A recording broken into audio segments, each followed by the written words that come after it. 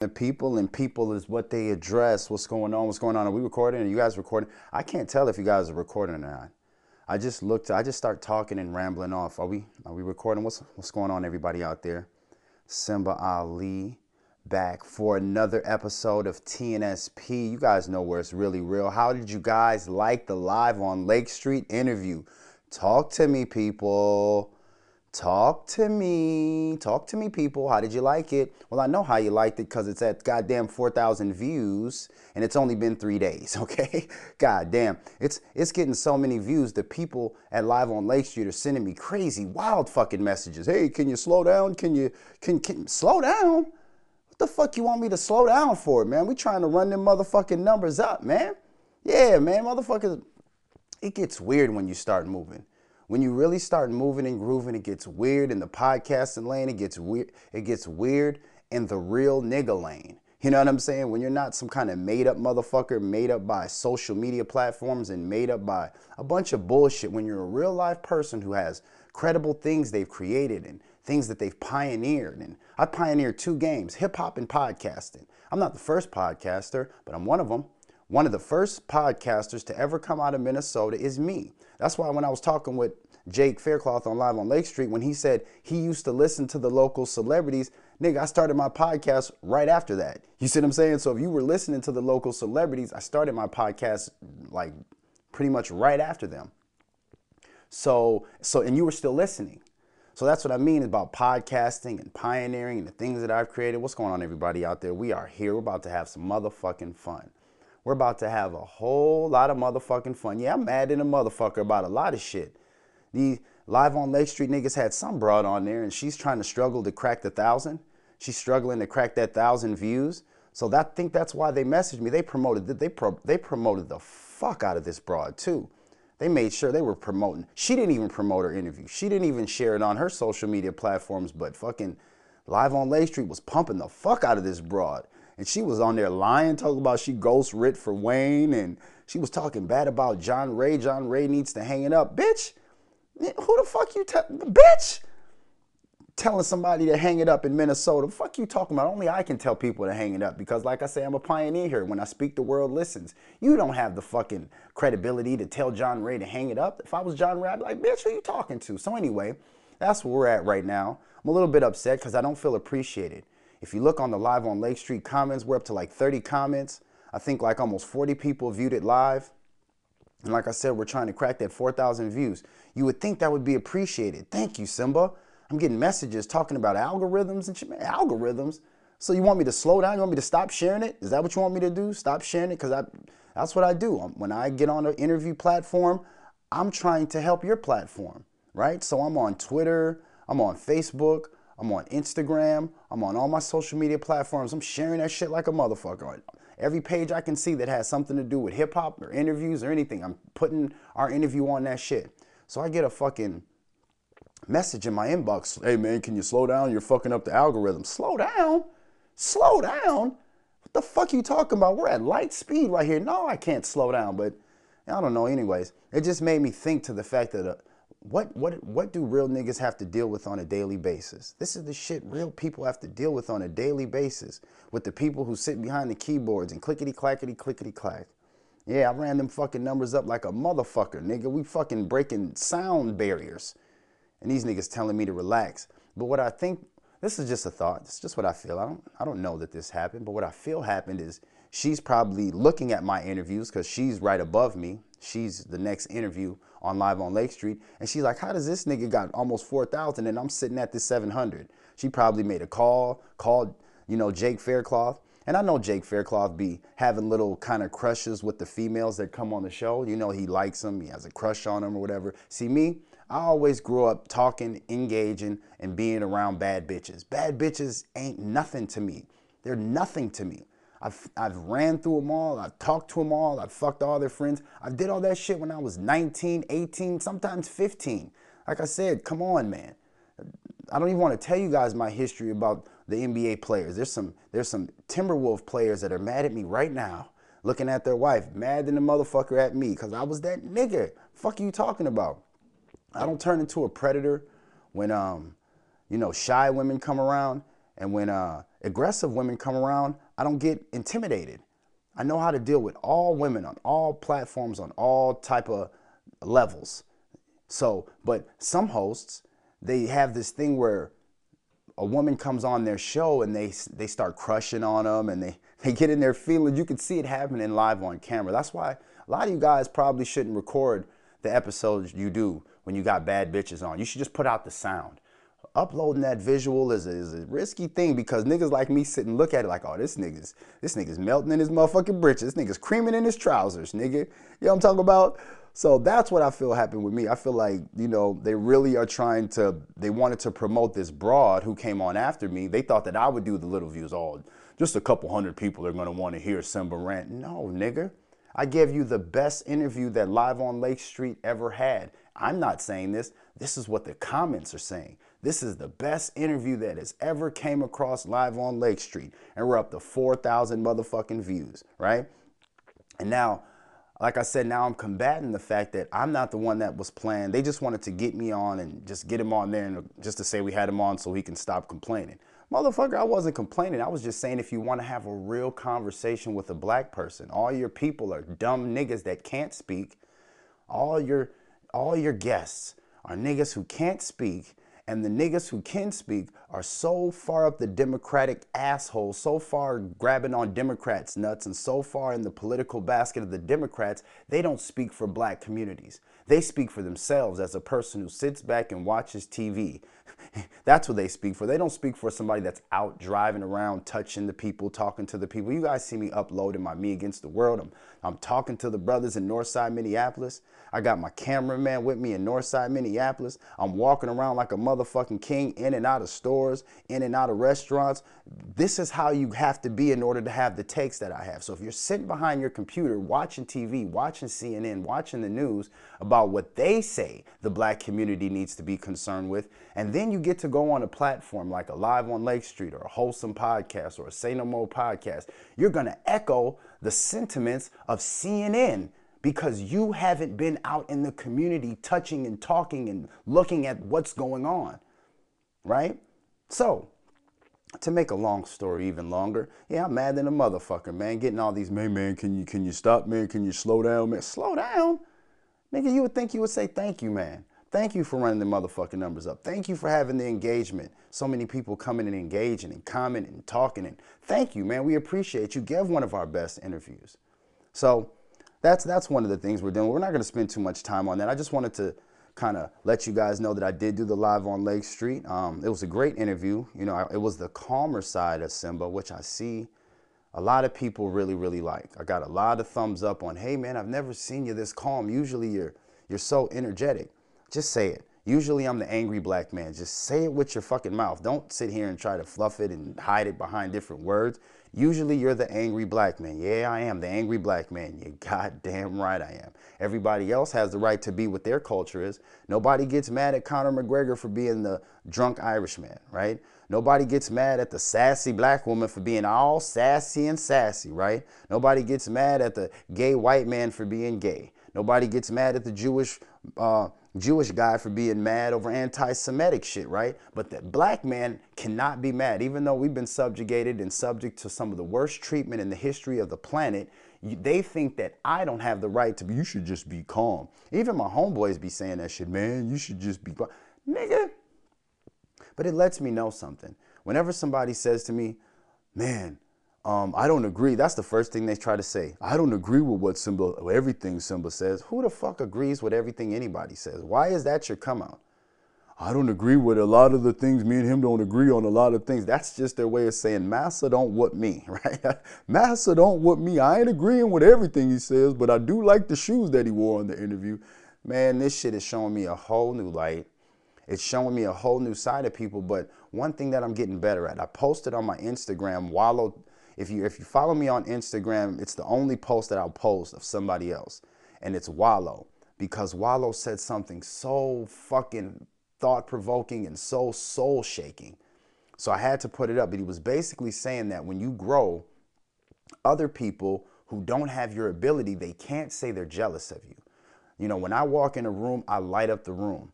I'm able to materialize and manifest my ideas and my dreams and things that I want to do. A lot of people can't do that. So instead of them saying, hey man, I'm jealous of you. I'm jealous that you're such a good father. I'm jealous that you're a married man and a loyal and faithful husband. I'm jealous that you have made a good life for yourself. I'm jealous that you're able to coach kids. I'm jealous that you're able to not only start rap, but then go and start podcasting and actually materialize it to one of the top podcasts. I'm jealous that you can go on a live stream and just talk without edits and monologues and help. I'm jealous of everything that you are, but they can't say that, so they manifest victim shit and they manifest hate and they do all this other shit. That shit used to piss me off. For the last probably 5 years, I've been just pissed off that the people that are closest to me have had this fake hate or this fake love and have kind of ignored the things that I have been building, right? But then when not just Wallow, it ain't just Wallow that's brought this to light. I've kind of came to the realization of this, but Wallow kind of put a name on it, right? He kind of put a name and a face to what's going on. So now I'm at more of a Zen peace-like state. When somebody gives me fake love, I used to hate fake love. Nigga, you being fake. You don't fuck with me like that. Why are you doing this? Now I just returned it to sender. I just returned it to sender like a mailman. You know, this is supposed to go back to the house it came from.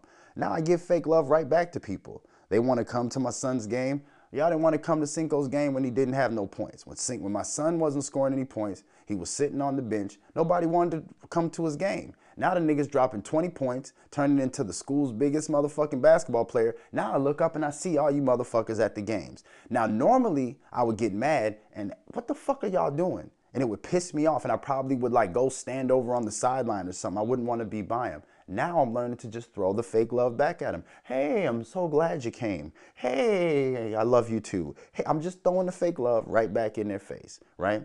But making sure that we keep our motherfucking distance, because if you're too close to me, that's when I rely on you. When I really love you and when I really expect you to be close and engaged and around and that kind of stuff, that's when I get upset. If I know this is fake, we're just acting, this is just a movie, I don't get mad. When I'm in a movie and I'm acting, I'm not gonna get mad because the guy said something. We're acting in a movie. Once they say cut, it's over. And that's how I view when I'm dealing with a lot of my family members and friends now. When we part ways and we go our separate ways, that's the movie saying cut, and I could just go about my life now. I don't have to be mad. Look, that was just a fucking movie scene. So anyway, that's what I've been dealing with, guys, as far as the podcast. And I went and booked for a couple more interviews. I'm gonna have Wayne from Say No More on my podcast. Things are looking great, man. Things are really, really looking great. And hopefully, with these future interviews that I got coming up, they can actually show the value of what it is that I bring. I'm a masterpiece. I'm not a stop sign. I'm not a stop sign. And it made me think about that. I didn't really get to answer that too good when Jake, he was like, is inconsistency the reason why you're not on my timeline? And I'm like, timeline? Nigga, timeline? But again, I was able to go into my thing and kind of realize we're in an interview here and I don't want to fuck up the interview trying to be real. Let's be fake. Let's throw a little bit of fakeness out there. But to be real, my podcast is a masterpiece. It's not a stop sign.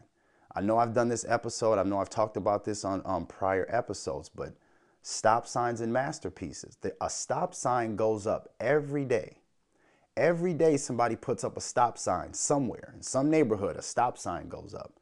When was the last time you marveled at a stop sign? When's the last time you were taken back and just looked at a stop sign and it changed the way you felt about life? Never.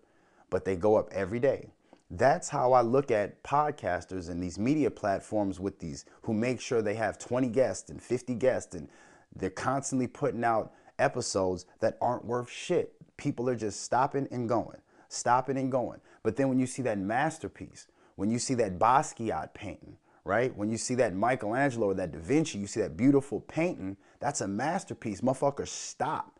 And it changes how you feel. Like it fucks your whole life up. Like, wow, this is a beautiful picture. It gets inside your soul. That's what my podcast episodes are.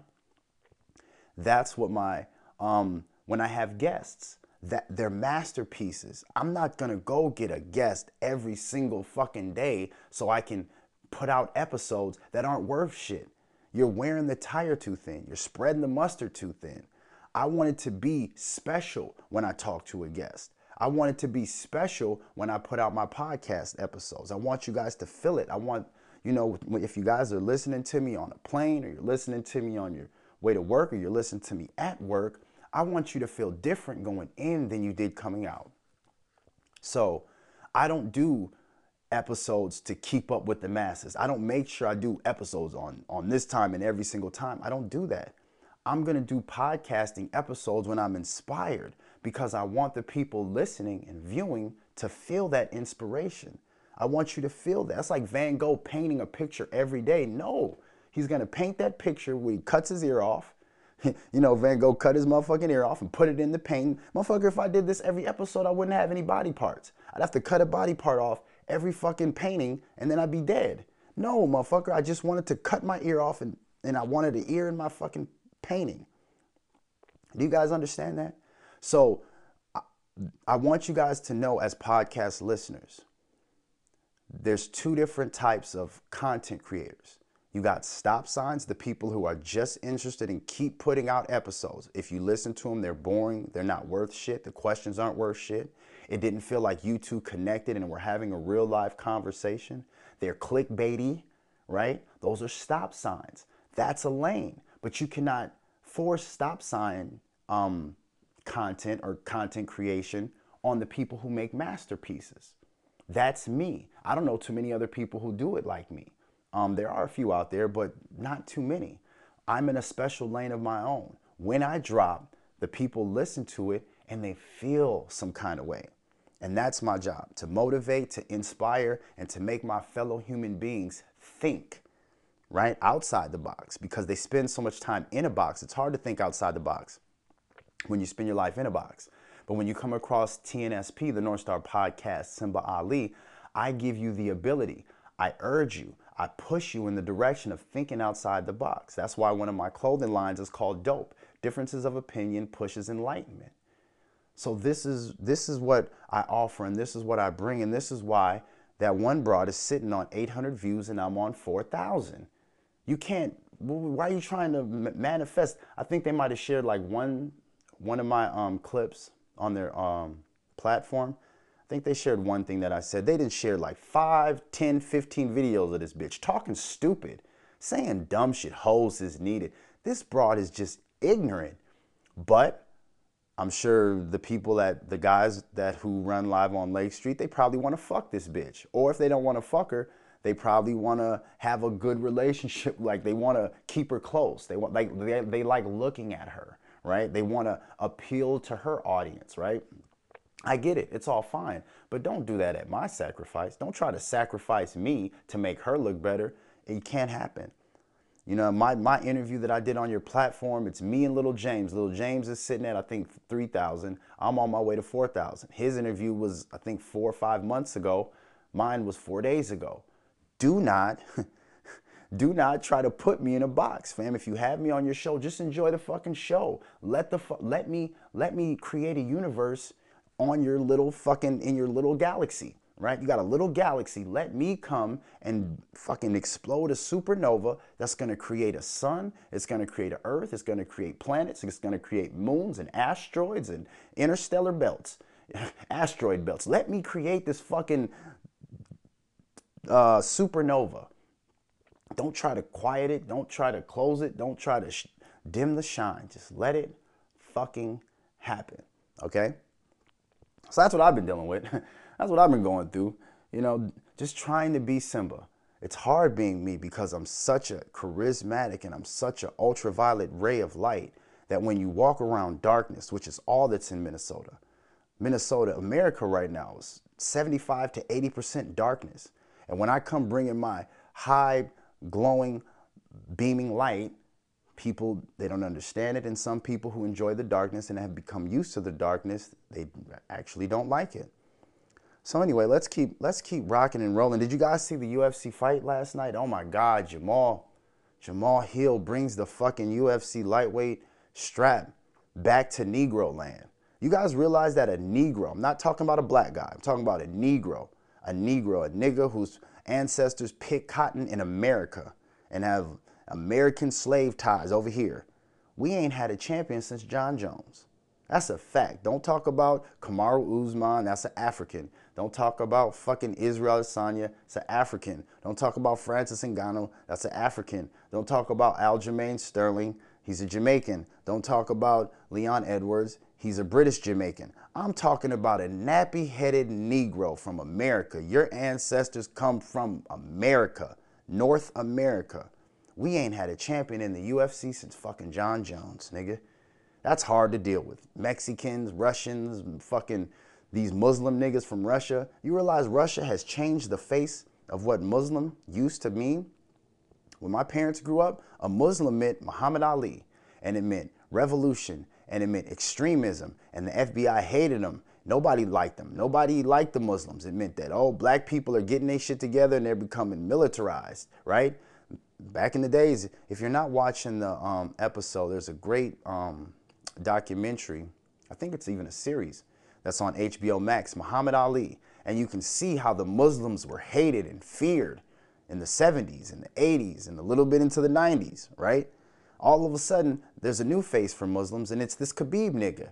Yeah, Khabib Nurmagomedov and them Russian fucking Muslims, and everybody loves these fuzzy motherfuckers. Everybody loves the Nurmagomedovs. Everybody loves these fuzzy, fair-skinned fucking Muslims. But why couldn't Muhammad Ali? Why couldn't Malcolm X? Why couldn't Elijah Muhammad? Why couldn't the Muslims of the early days get that love? Now all of a sudden they didn't lighten these Muslims up. Now these motherfuckers get a lot of love. But anyway, yeah, man, I got a lot. So anyway, Jamal Hill brought the fucking light heavyweight strap back to Negro land. Thank you, Jamal Hill. Beat Glover Teixeira's old ass. It's time to set down the gloves, Glover. And you're a goddamn warrior. Glover Teixeira is a goddamn warrior, and he's an honorable man. Did you see how he told his people in Brazil, hey, Jamal's walking out with me, and don't y'all throw no fucking cups at him like y'all did Moreno, right? You see Moreno got cups thrown at him and shit. They was trying to get that Mexican the fuck up out of here. Yeah, Glover Teixeira stood up like a stand-up guy. So ain't gonna be none of that, man. So Glover Teixeira, thank you for that. And not to mention, you're a goddamn legend. We retired two legends last night, Glover Teixeira and Shogun Rua. Wow, man, Shogun Rua. Now, the guy that beat Shogun Rua, this nigga start pop locking and shit. You goofy ass, where is this dude from? Does anybody know where this motherfucker's from? You goofy ass foreigner. Nigga, have some fucking dignity and respect. Bow to Shogun. Thank you, motherfucker. I wouldn't even have known what MMA was if it wasn't for you, Shogun. This nigga's popping and locking, and he didn't really even beat him like that. You know, Shogun was just tired, man. Shogun was just tired. I'm tired, boss. This nigga popping and locking and dancing, doing that goofy ass dance. I think he probably fucked himself up as far as the MMA community. All the fighters that I seen in the MMA community were like, what the fuck are you doing, bro? Like, cringe, cringe, We thought that Henry Cejudo was the king of cringe. Now, this dude's the new king of cringe with that fucking whack-ass poppity lock dance he was doing on Shogun. Nigga, show some respect. Bow to Shogun. You know what I'm saying? Shake his hand. Fucking doing that unorthodox popping and locking fucking Tom and Jerry dance that nigga was doing. But anyway, great fights. Great fights. What's the girl, Jessica Andrade, and what's the other girl she was fighting? She beat the shit out of her. I thought she was gonna fucking have a fucking convulsion in the middle of the... Those are two fights that could have been stopped. Glover Teixeira and the Jessica Andrade fight could have been stopped, but it wasn't. But then again, you got to let them go out on their shield, so who knows, who knows? Because a lot of the fights, when you say stop them, that's when Leon Edwards comes with a fucking kill shot head kick right to the top of Kamaru Usman's big African head and wins the belt. So it's very dicey when it comes to UFC when you're talking about stop the fight, nigga. What would happen if they would have stopped the Leon Edwards fight? We've seen how many times have we seen a person get their ass beat and just come from nowhere with a hook from hell and knock a motherfucker clean out. You got to give a motherfucker a chance to go out on the sword. I do think that it's more of a responsibility of the cornerman, right? The ref has a job to do, but the cornerman, you guys know, you guys have a relationship with this person. I think you guys should be more in, hey man, let's stop this, rather than putting it on the ref. But anyway, some great fucking fights. Moreno finally closed the chapter on the Figueiredo on their fucking... How many times them niggas fight? 5 times? That's the first time in history. Niggas fought 5 times. Moreno finally closed that chapter. Punched him in the eye with his thumb. Fucking scraped Figueiredo's eye. And nigga beat his ass. That was it. Now, when it originally happened, like everybody else, I thought that he scratched him. I was like, damn, Moreno scratched him. But then when you watch the replay, it wasn't a scratch. It was a punch. With the thumb, hit his ass with that thumb, but nonetheless, it was not a scratch. It was fair. But the people of Brazil didn't like that shit. They were throwing all kind of cups of tequila on there. What do they drink in Brazil? It's tequila. Tequila's not a Brazil. What do they drink? Whatever they drink, they was mad than a motherfucker that they nigga lost. And then Teixeira lost. And why was the stadium empty? Did you guys see that at the end of for the fight with Jamal Hill and Glover Teixeira? The fucking stadium was empty by the time the fight finished. That was weird to me. I don't know. That was just weird to me. But anyway, all in all, I'm happy. Jamal Hill brought the fucking strap back to Negro Land, USA. Thank you, Jamal Hill. I can go out and have drinks now. Yeah, man, because when niggas get their ass beat, man, I swear to God, I try to go out and have a drink, and white boys be eyeing me, Mexicans be eyeing me, Chinese be eyeing me. We don't have that tough presence like we used to. Back in the 80s, a nigga will beat anybody. You do not want to fight a nigga in the 80s or the 90s. Get the fuck out of here. We will beat the shit out of anybody, nigga. It doesn't matter. An alien can come from fucking Mars. You don't want to go getting in a fist fight altercation with a nigga. We got too much pent up anger because of all the subjugation and ill treatment that we've dealt with in this country. Don't go fucking with no nigga. He gonna fuck you up. We don't have that cult anymore. Now white boys is pushing us. White ladies is pushing us. Old white people are cussing. Man, we don't have the aura, man. You better not fuck with that nigga. He beat your ass. We don't have that cult anymore. So it just felt good to know that there's still a few of us out there. Speaking of Negroes who are good at beating ass, are you guys ready for the Juggernaut Hunt, Lorenzo Juggernaut Hunt versus Mike Richman fight? Are you guys ready? I'm just asking because that's coming up. When is that? February 14th, somewhere in there. February, I don't have the date on me. It was coming up in the middle of February, man. Yeah. And again, I spoke that to existence on my podcast, Stop Signs and Masterpieces, right? Not only do I understand the past, but I have an ability to speak the future into existence. The first time Juggernaut Hunt, Lorenzo Juggernaut Hunt, I know his name now. I didn't back 9 months ago when I was just getting into BKFC. Now I know his name is Lorenzo Juggernaut Hunt. He's from fucking Cleveland, nigga, and he trains out of Florida. I know everything about this nigga now, and he's a bad motherfucker. And I would have corrected Gavin Hendrickson. When Gavin said Mike Richman's the best, I would have said, hold on, nigga, no he ain't, nigga. No, he's not, Gavin. Mike Richman is not the baddest. Lorenzo Juggernaut Hunt is the baddest nigga. Two division champion, nigga. Well, they had a press conference, and Lorenzo slapped the shit out of Mike Richman. Nigga, he slapped that nigga like, nigga, he slapped that nigga. Woo-wee. That was a pimp slap, nigga. That was one of them pimp slaps when the bitch be talking too much about it's too cold to get out there and sell some pussy, and the pimp got, what'd you say it's too cold? Slap Mike Richman in his shit. Now, of course, Mike Richman, you know, he's a Marine. He got pissed off. And I don't know why the guy was grabbing Lorenzo Hunt. One of the bodyguards was like grabbing Lorenzo and almost brought him down, almost broke Lorenzo's back grabbing him. Like, nigga, what the fuck are you doing grabbing me like that, my nigga? Fuck are you doing? But anyway, these two are about to scrap, and I cannot tell you I'm front row. Yeah, I'm front row. I'm trying to get my tickets. I'm trying to beg Mike Richman and Lorenzo Hunt. Can you guys please send me some tickets to the BKFC, man? Me and my wife want to see some real live pugilism. How it used to be back in the days when Jack Johnson and them was coming up. Bare knuckles, nigga. Anyways, so yeah, Lorenzo Hunt's representing for Negro Land. And now we got Jamal Hill representing for Negro Land. And when John Jones goes up and challenges, who is he going to fight? Oh, Cyril Gane? He's going to fight Cyril Gane for in a heavyweight fight. If John Jones can get that heavyweight championship back, oh, I'll be happy. We might be back to where we need to be, Negroes.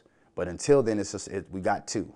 We got Lorenzo Juggernaut Hunt, and now we got Jamal Hill. And hey, UFC on PlayStation, when are you going to put Jamal Hill on the fucking game? I'm trying to scroll through fighters and shit. I don't see Jamal Hill in his name anywhere. Can we please get Jamal Hill in there? I see a bunch of fighters. A bunch of fighters that ain't even in there in real life. You got fucking Tyson Fury in UFC. He's not a UFC fighter.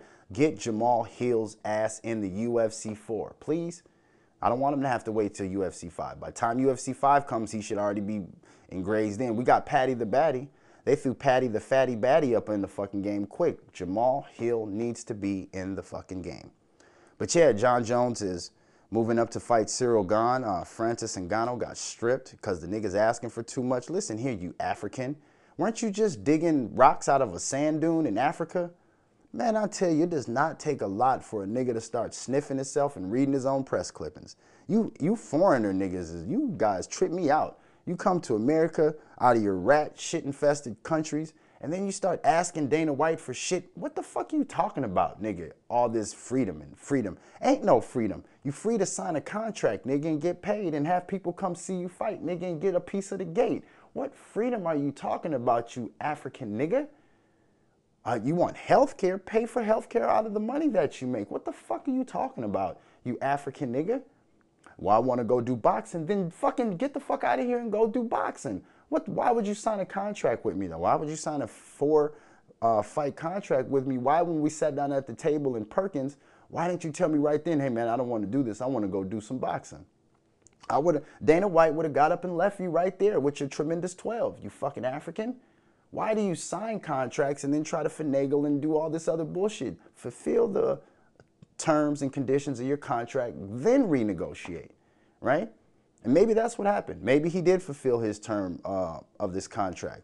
But you fucked up trying to bully Dana White. That's Dana White, man. You didn't just see, nigga, he just put his pimp hand down on his wife, nigga, because she was getting out of pocket. Nigga, Dana White just put his pimp hand down on his bitch because she got out of pocket in a nightclub during fucking New Year's Eve. What you think he gonna do to your African ass, nigga? You think I'm gonna let you come in here and, nigga, shut up. You lucky he didn't, boy, I'm telling you, man. These motherfucking fighters be tripping out like they got some, nigga, what would you guys be doing? If it wasn't for Dana White, you guys would be getting in fights on the job. That's what every UFC fighter would be doing if it wasn't for Dana White. You'd be working at Walmart as a greeter, or you'd be working at Home Depot, or you'd be on a job site, and because you like to fight, you be getting in fights a lot. Then you have a criminal record, and you go to jail, or something like that. Dana White has provided a place for niggas who like to scrap to get paid for it. And none of you niggas are stars. Look at you, African fucking Francis Ngannou. You couldn't even promote the fight between you and Cyril Gane.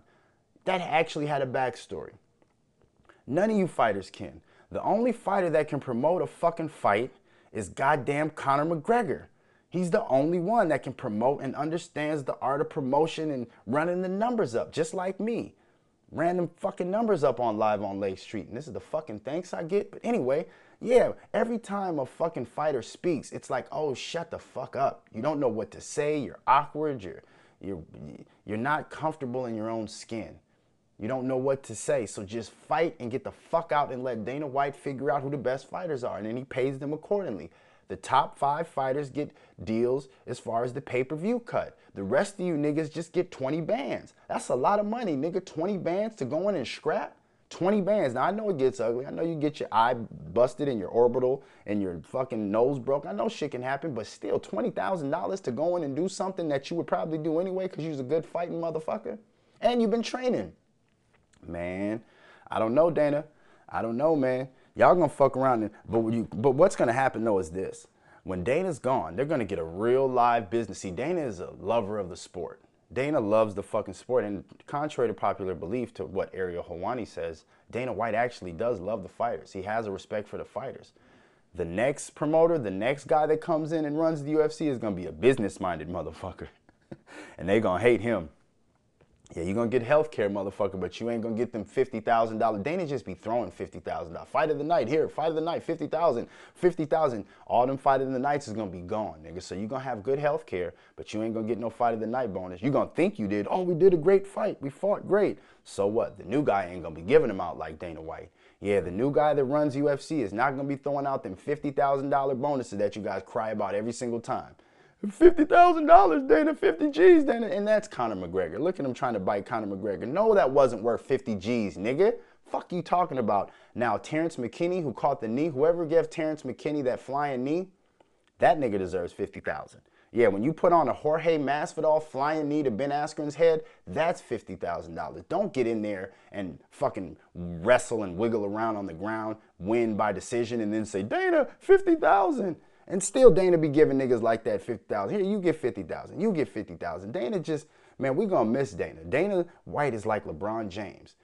Everybody bitches and cries about LeBron James, but the second LeBron James leaves, the next group of people, man, I'm telling you, they're gonna be hurt. Yeah, they're gonna be hurt. They're not gonna want to play a full season, man, and we're gonna appreciate, damn, LeBron James really carried the mantle right. So what's gonna happen with Dana White? When Dana White's gone, man, we're going to be sorry. We're going to get some Jewish motherfucker in there that don't give a fuck about none of you niggas. But yeah, shouts out to Glover Teixeira, man. Thank you, man. What an honorable. Glover Teixeira was one of the greatest UFC fighters, man. Straight up fucking warrior to the end. Even when he was bludgeoned up, he was telling Jamal, come on, let's go. Both of them dudes are some tough motherfuckers, man. But shout out to Glover Teixeira, Hall of Fame. We'll be seeing you in the Hall of Fame. And Shogun Rua, we'll be seeing you in the Hall of Fame. And thank you for the memories. Thank you guys for the memories. I've watched about 80% of them, and I've enjoyed every one of Glover Teixeira's fights, and I've enjoyed all of Shogun's fights except the last ones where you could tell he's getting a little bit older. You know, and I think that's where Glover Teixeira is stopping. He's saying, let me stop before I start putting on these performances that don't really represent what I've done for the majority of my career. So shouts out to those guys. All right, what else is popping off? Dana White. Do you guys want to talk about Dana White getting a pass? Yeah, he got a pass. He got a pass. That's what money gets you. That's why Ariel Helwani's so mad. Yeah, the people who make real money make the rules. Motherfucker, you don't follow the rules. I don't have to follow the rules that I set for my son. I'm paying rent. I'm bringing in groceries. I'm the one that goes out and has to make sure this house is where it needs to be. So, nigga, I don't follow the rules I set. I set them for you, son. And when you get your own house and you start doing your own things, you can set the rules for another people. That's how rules go. Yeah, the people, nigga, parents don't follow the rules. The kids have to follow the rules. And when it comes to America, anybody making under $100 million a year, you got to follow rules. Anybody making over $100 million, you don't. Jerry Jones don't have to follow rules, nigga. You know what I'm talking about? You make over $100 million, I'm not following any rules. I make rules. You know what I'm saying? Or I'm really cool with the people who did. You know what I'm talking about? So, yeah, don't try to put kid rules on the parents. And Ariel Helwani, stop trying to put average, everyday citizen rules on the motherfucking leaders and gods of industry, okay? Dana White is a leader and a king and a god of industry. So don't try to go putting rules. Why didn't he get this just, oh man, stop. Because he's rich. Because he's rich, bitch. You know what I'm saying? That's why I could have answered that for you, Ariel Helwani. Hey, Ariel. Ariel's asking, why does Dana White get a pass with the media? Because he's rich, bitch. How the nigga, you understand the partnership that me and ESPN are in? It's not the partnership that you and ESPN were in, or that you and whoever runs your great podcast. It's a great podcast. MMA World, Ariel Helwani, that's a great fucking show. But nonetheless, nigga, I'm cool with the bosses. You understand me? I'm cool with the bosses. That's just like anything else. You got the workers and the bosses. Nigga, the workers will never, ever be able to implement the rules on the bosses. They have to follow the rules with hopes that one day they can become a boss. Why? So I don't have to follow rules either. God damn it. That's what it's all about. What else is going on in the world? Did you guys see the new MLK statue? What the fuck is that? It looks like a big round piece of shit. Oh, somebody told me, well, that's Martin Luther King and Coretta Scott hugging. It doesn't look like they're hugging. It looks like a big round piece of shit. Who ran this fucking architectural piece of shit through? Who did this run through? Everybody give hands up on this? That just shows they're just throwing shit together. Black people want a statue. All right, put a piece of shit, wrap it in some shit, and make a statue out of it.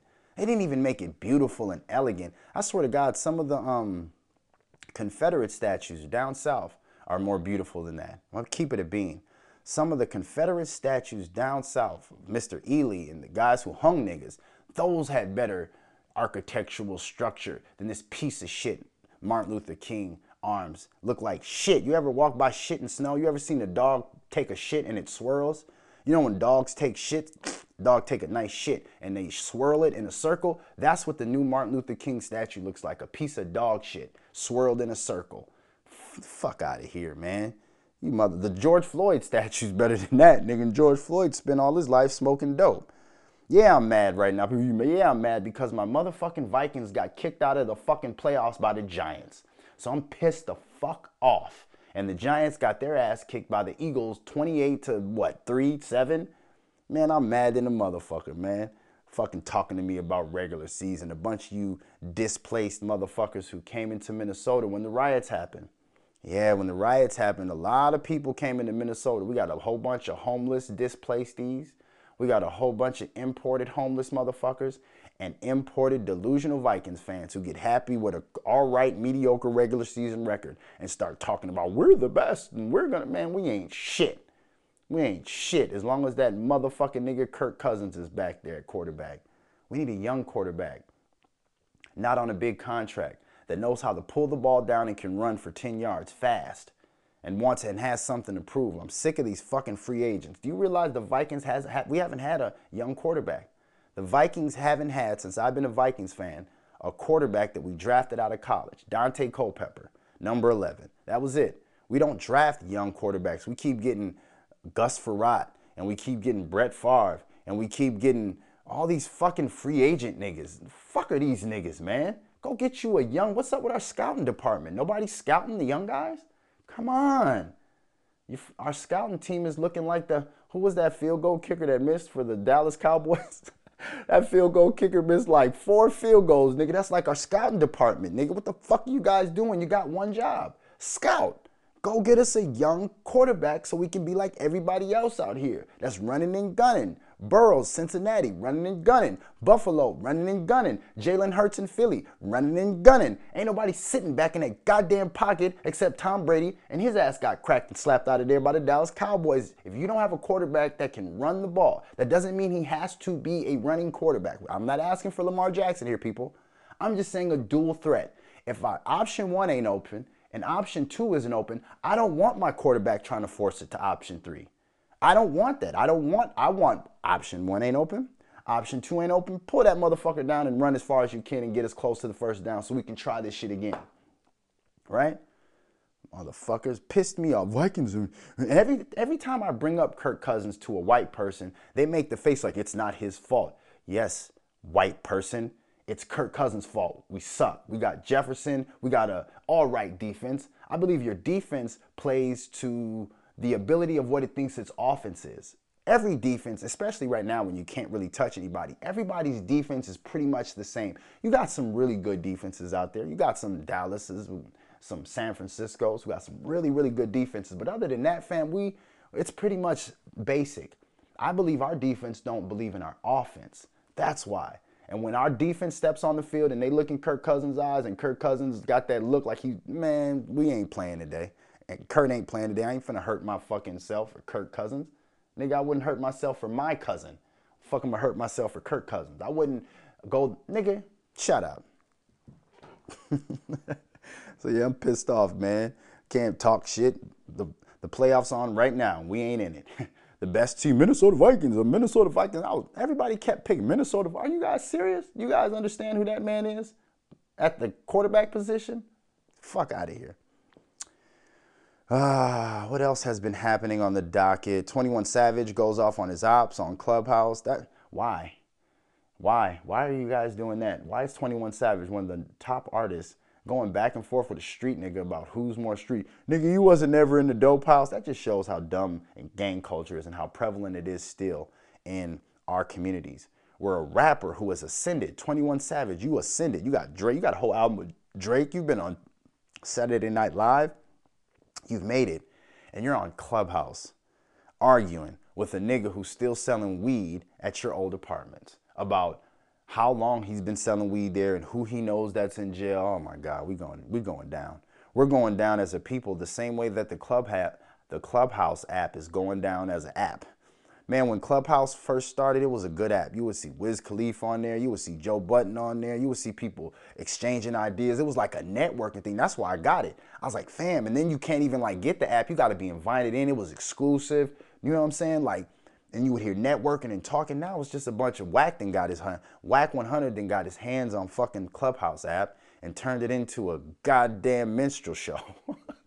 This nigga done turned the Clubhouse into a minstrel show. Street niggas on there, street bitches on there, man.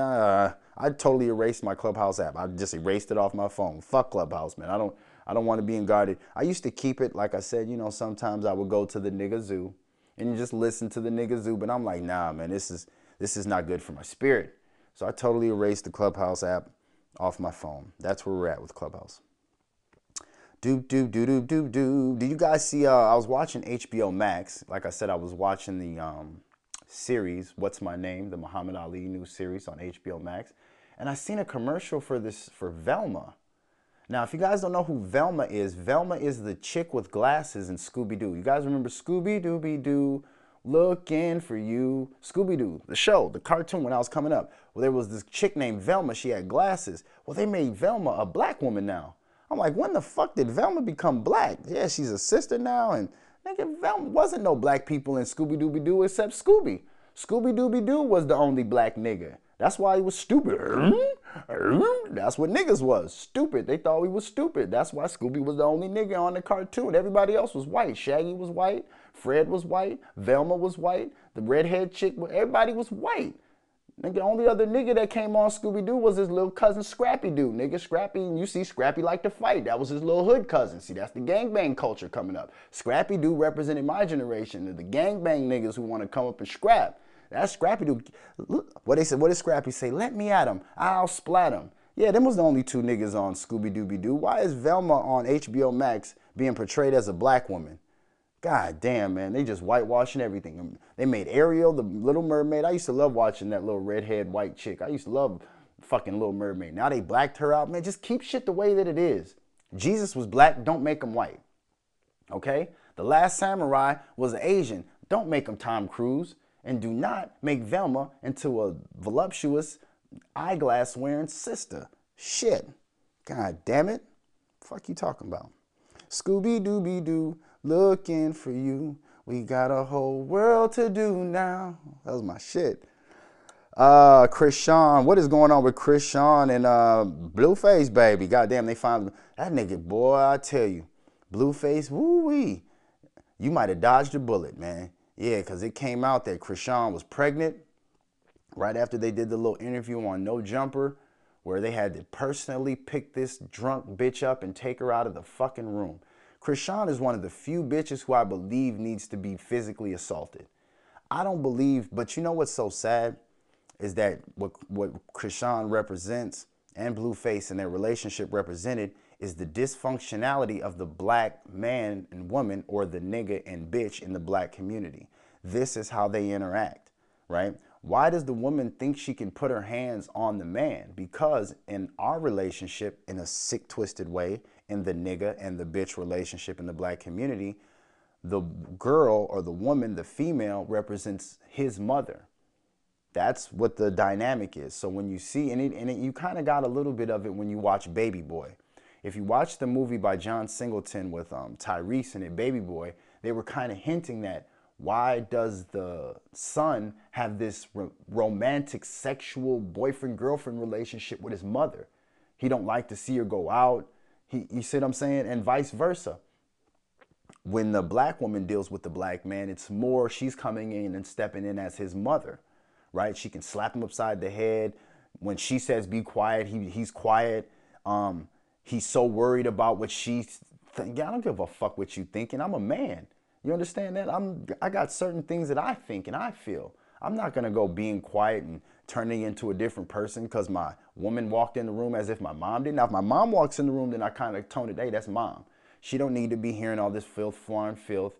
There's certain things I don't want to say in front of my mother. You know, like smoking weed or cussing. You know, you smoke weed probably, but when your mom comes in the room, hey, put that out. You kind of try to slow up on the cursing. But not with my woman. My woman's going to see me smoke weed. My woman's going to see me cuss.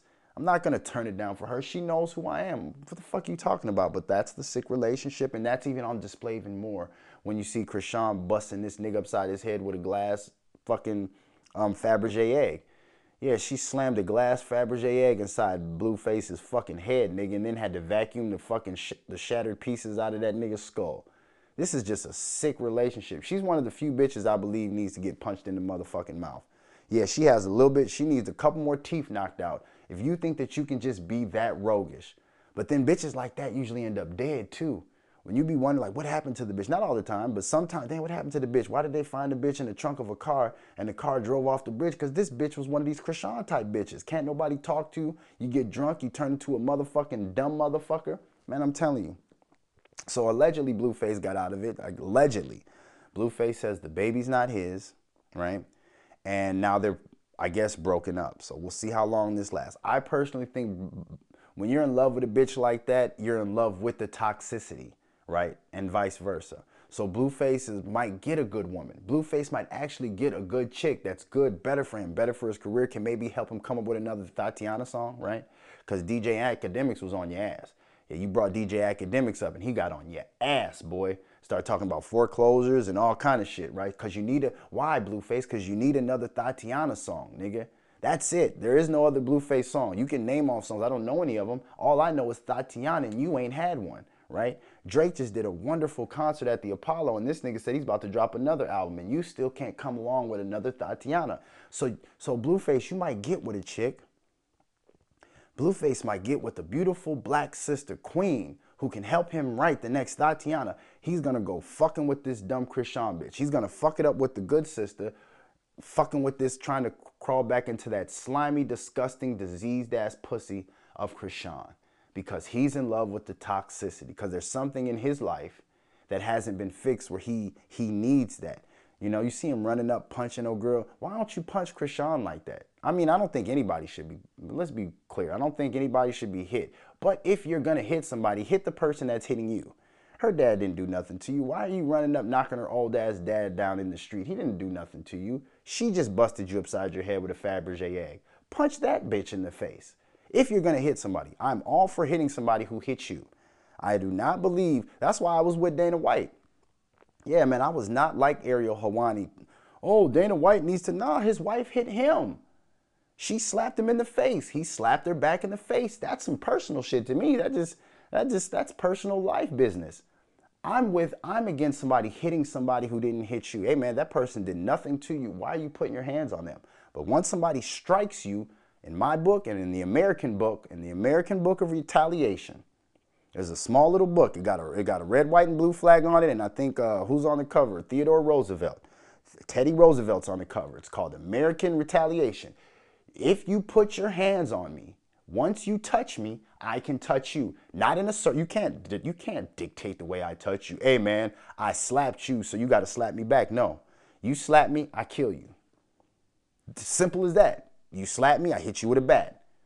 You keep your motherfucking hands to yourself nigga, that's something for your self-preservation.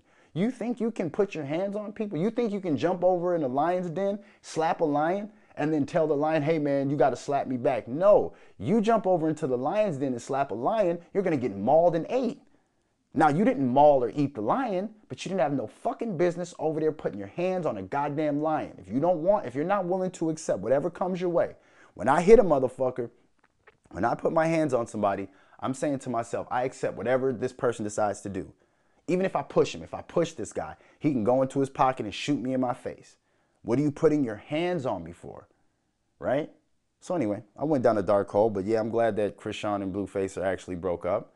And I pray that Blueface gets a woman that can help him create another Tatiana song. And I pray that Crisean can get with a UFC fighter.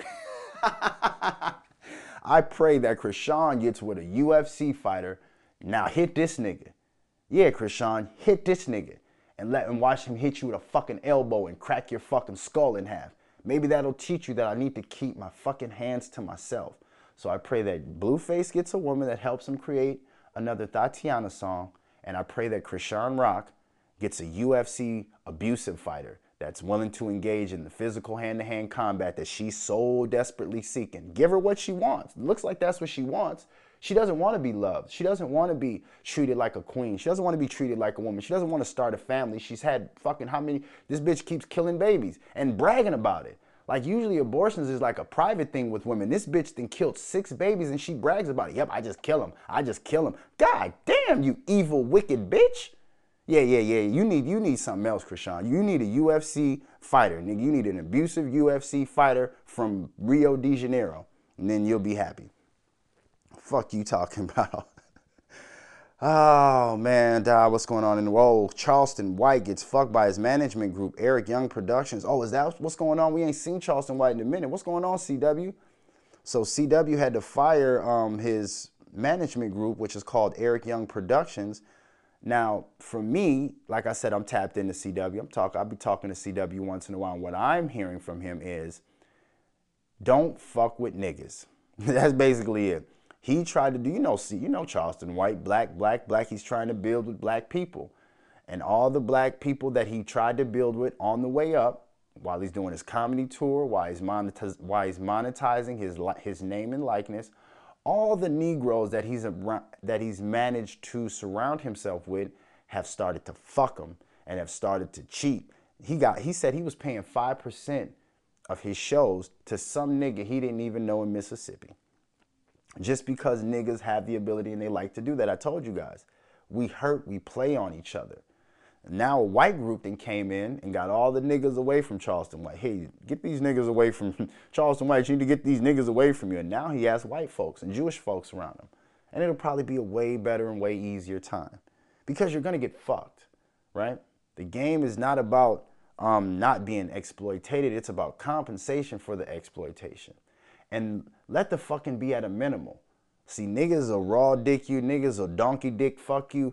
White guys will have a little pecker with a condom on it, and they'll use lubrication. I don't like getting fucked, but goddamn, if I'm going to get millions of dollars and I'm going to reap the rewards, I understand that there's going to be a little take and give. And as long as when I'm giving, I really don't feel it, right? You don't mind paying taxes if the taxes are payable, but once you start looking, hold on, man, I'm paying child support? Now I can feel, wait, whoa, child support? I ain't got no problem paying FICA. Right? I don't got no problem paying the state. I ain't got no problem paying, but nigga, child support, taking all my money, leaving me with $10. And that's what niggas will do. Niggas will rape you to the point to where you're like, bro, why? What the fuck is going on? So that's what's been happening with Charleston White. Big shouts out to CW. I hope that he can continue on with the comedy tour. I hope the niggas didn't fuck him up. But yeah, Eric Young and the Eric Young production is, I think, managing Bubba Dub and Michael Blackston. Now, Charleston White is bringing in more money than Bubba Dub and Michael Blackston put together, okay? So I don't know what the fuck that Eric Young production was thinking. They should have been way more concerned with keeping business on the up and up with Charleston White. But like niggas do, they foiled it and they lost Charleston White. We'll see him back up there. Ed Reed fired from HBCU for exposing. Oh, damn, did you guys see this shit? Ed Reed, like this is us though. This is us, people. Ed Reed, great coach, coming under the tutelage and under the wing of Deion Sanders, goes to a HBCU. Then he sees that HBCU is being real streetish because the niggas don't give a fuck. You know, when you deal with niggas, like one thing that I learned when I was doing Discovery of Self is that when you're dealing with inner city kids, you have to teach them the basics. Like when you give a kid something, a kid should say thank you. Inner city kids don't know that. You give an inner city kid something who ain't never had shit, grew up in the projects, mom on drugs, dad running around the streets. If you try to give that kid something, he'll just take it and eat it. He won't say thank you. You have to teach him, young man, you should say thank you when somebody gives you something, right? So all of those basic lessons that you're supposed to learn when you're coming up in the hood and when you're going into these HBCUs, they don't have that. They don't have black men around them to teach these things because HBCUs are really ran by Jewish people, are really ran by white people. So what white people will do is they'll put a couple token niggas in spots who don't demand too much and can keep controversy down. They'll let them have the spots. And then somebody comes along like me or like a Deion Sanders or like a Ed Reed. What the fuck are you doing, bro? Why is there trash all over the place? Why don't you niggas know the common courtesy codes of dealing with human beings? Who the fuck raised you niggas? You know what I'm saying? Ain't that what TK Kirkland said? Who raised you niggas? So that's what basically Ed Reed is asking. Who raised these niggas? You guys don't have no common courtesy, no couth, no upbringing? Well, then we need to work on that. And the fact that Ed Reed highlighted that now HBCUs are, oh my God, we got to fire him and he's an exposed that we don't teach niggas the common courtesy of saying thank you. Instead of saying, let's teach niggas the common courtesy of saying thank you and picking up your trash. So that's what Ed Reed's going with over there. I knew it, them HBCUs, man, them is not historically black colleges anymore. They're not. We lost that ball. They're historically black colleges in name. That's why you see Stephen A. Smith with the sweaters. That's why you see all these bourgeoisie niggas who never went to HBCUs, by the way. Stephen A. Smith did go to HBCUs, but a lot of niggas you see with HBCU sweaters on, they don't send their sons to a HBCU. And like Stephen A., if he had a son, I don't think he would send his son to a HBCU. He would want his son to go to a prestigious college, right? So I think that HBCU is just another form of like Black Lives Matter. It's a way to feel black without having to actually do and be accountable for making sure that that entity that I'm representing is black. and is doing things to help the next generation be competitive in our black communities, right? That's what it's about. It's not about just saying Black Lives Matter. Where is the vanguard that's going to make sure that these lesbian bitches don't go off and just buy mansions, right? We're not just going to say HBCU. Where's the vanguard that's going to make sure that we got reputable and strong black men in power, and black men and black women in powerful positions of influence to make sure that they tell these young brothers how we're going to conduct ourselves that makes us shine above all the rest of the colleges. Can't just say HBCU and a hashtag and think that's all you can do. But I guess nowadays you can. So they just fired Ed Reed. They just fired Ed Reed. And they'll get another nigga in there. You think they're gonna hide? No, they're gonna get another nigga in there, but he's gonna be more of a nigga that, hey, shut the fuck up, man. Just let the trash sit there. Let the trash build up until they close this motherfucker down. Don't you go trying to instill a value system in these black boys that are coming from the projects. Don't you do that. That's not our game. So that's what Ed Reed found himself in the middle of. What's going on in the world? Did you guys see the fucking Drake concert? God damn, Drake brought Dipset out, man. Oh my God. I don't like too many concerts. There's not too many concerts that I'm like, damn, I wish I'd have went to that one. But I'm not gonna lie, I wish I was at that fucking Drake one. I wish I was at that fucking Drake concert at the Apollo, man. I mean, he opened up with Over My Dead Body, which is one of my favorite Drake songs. And it just looked like a fun atmosphere. And Drake really is a good performer, so I really salty I missed that. And I guess that, like I said, he announced that he's going to be dropping probably another, he's going to be dropping another album, he's going to be dropping an album in 2023. Drake's a hard-working ass nigga, man. To have the success that he has, you would think that nigga would like chill for a minute. That nigga works hard. That little Jewish light-skinned nigga works very, very hard. And it keeps the rest of the rappers on their toes, right? You guys can't sit and rest on your laurels when this light-skinned Jewish nigga is out here fucking working. Keep working, Drake. Keep on working, Drake. What else is going on? That's just what I wanted to talk to you guys about. How long have we been here? We did an hour already. Damn, time flies when you're fucking having fun. Yeah, thank you guys for hanging out with me today. Make sure you check out those the interviews that I did live on Lake Street. And like I said, I got a couple more interviews that'll be coming out. So what I realized that I'm gonna do now is just post, because my podcast platforms is where most of my audience is. I got a few people on YouTube, a couple people. I've started some new pages on Instagram. I got a new Facebook page, got a new Twitter page. So I'm still building up these audiences, but where my audience is strong at is my podcast platform. So whenever I have an interview, I'll be putting a little link saying, hey, I'll leave the link where you can see it and go check me out on this interview. And maybe the next people that I sit down with will be more appreciative of what it is that I bring. You know, I shared that fucking interview with Live on Lake Street like 50 times. I was on hip hop, everything. Everything I was sharing the fuck out of that podcast. That's why the numbers ran up so high. So you guys might want to say thank you instead of sending me them bitch ass messages talking about algorithms. The fuck is algorithm? Well, so what do you want me to do? You want me to not share it? You want me to not have people come and comment? You want me to not bring what it is that I bring to help run the numbers up on your platform? You don't want me to do that? Okay, you're welcome. Anywho, thank you guys for rocking with the North Star Podcast. I will be back again, but like I said, stop signs and masterpieces, people. Stop signs and masterpieces. But one way that you can get me in here is to make sure that you guys follow me on my social media platforms. Instagram, the number 5, IMBA_Ali, right? Twitter, 5, IMBA_Ali. Follow me on my platforms, and then if you guys tell me, hey, can we get an episode, that'll make me probably want to come in and do it more. Then you don't have to wait until I feel inspired.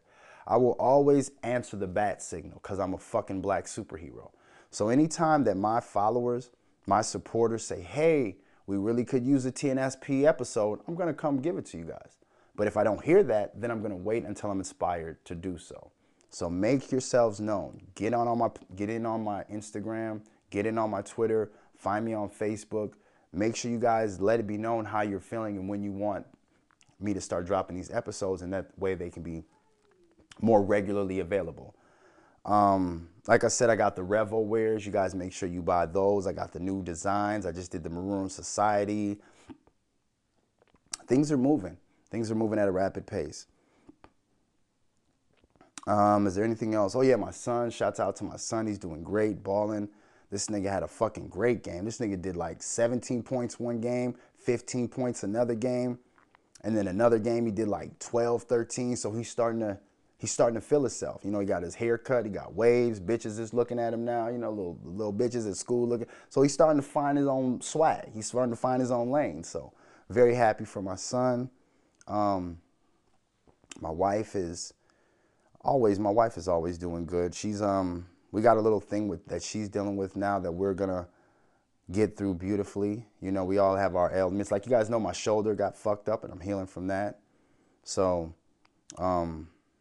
like I said, yeah, we're just moving right along as a family, and we'll deal with these things as a family, as everybody else should too.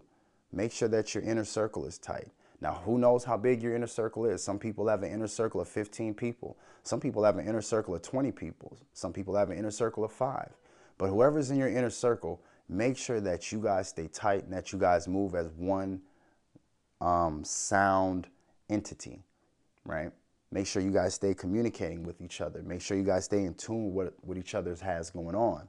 Whatever help you can provide to their dreams, to their aspirations, make sure you're in tune with the people in your inner circle. And if you're out of the inner circle, then fuck ya. Then fuck ya. This is Simba Ali. I appreciate everybody out there for rocking with TNSP. We will be back again, but who knows when.